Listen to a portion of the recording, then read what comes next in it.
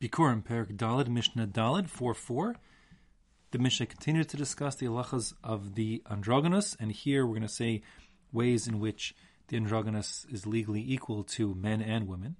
The Mishnah says, Shavala Nashim, Vila Nashim, Ketzad. How is the androgynous legally the same as both men and women? We'll have a total here in the Mishnah of 6 ways. They're as follows. Number 1. Chayav al nizko ki ish v'isha. If a person injures a androgynous or damages his property, so then the perpetrator has to make the compensation as he would whether his victim were a man or a woman. Second of all, v'chayav b'chol hanizakin ki ish v'isha. Same goes if the person doing the damaging, meaning the one who injures his friend or who damages his friend's property, is an androgynous, so that androgynous is liable to the normal consequences of injuring or damaging someone's property, like anybody else.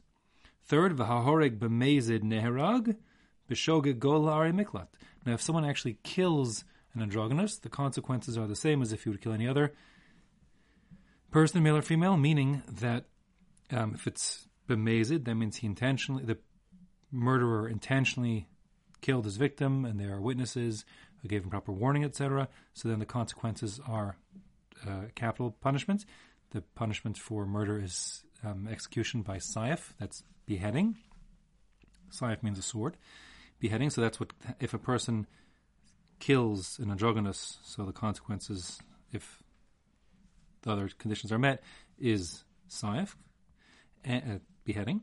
And b'shogeg, if a person accidentally killed a androgynous, so then as the rules are set forth in Maseches Makkos primarily, under particular conditions where there's some level of culpability, but it was still not intentional for the murder to happen. So then, gol la'arei miklat, the rule is that the murderer, inadvertent murderer, has to be exiled to one of these cities of refuge, as is described in detail elsewhere.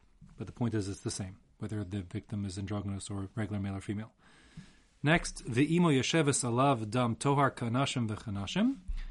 The mother of the androgynous observes the halachas of the woman who gave birth, the Yoledis, and the rules of dam tohar, whether like a male and a female. Now, I'll explain it quickly. The rules are that if a woman gives birth to a boy, so then for 7 days she'll be tamea. The blood that comes out of her is considered dam tameh. After that point, for the next 33 days, meaning from day 8 to 40, even if she's bleeding, that is called dam tohar, and it doesn't make her tamea. Okay, so she can, even though she still has blood coming out of her, she can go to the mikvah and be tahora, etc.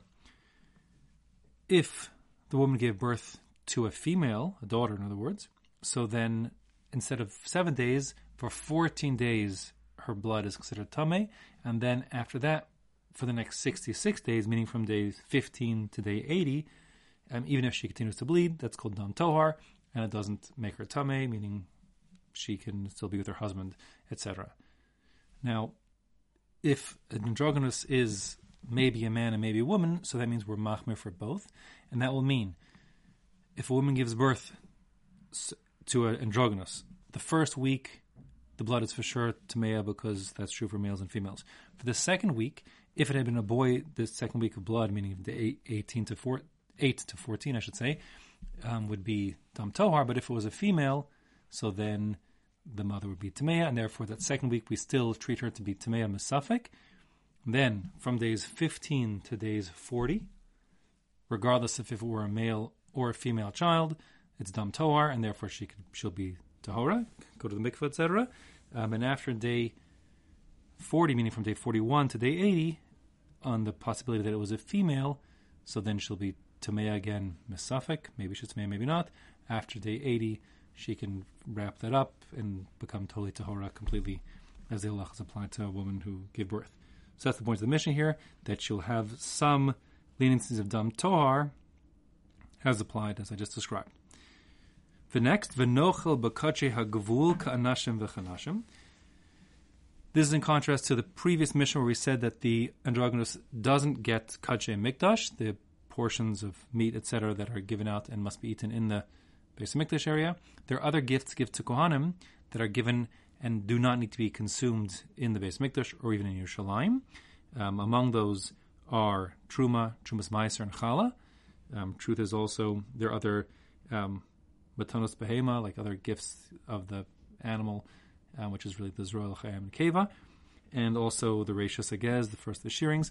Those gifts, the Truma, etc., Challah, and so on, gifts can be given to a male or female Kohen outside of Yerushalayim and can be consumed over there. So the point of the Mishnah here is that when you're giving your local neighbor Kohen his Truma, Trumas Meiser, Challah, Matnas Behema, or Reishas Agez, so you can give it to a male or a female or an androgynous.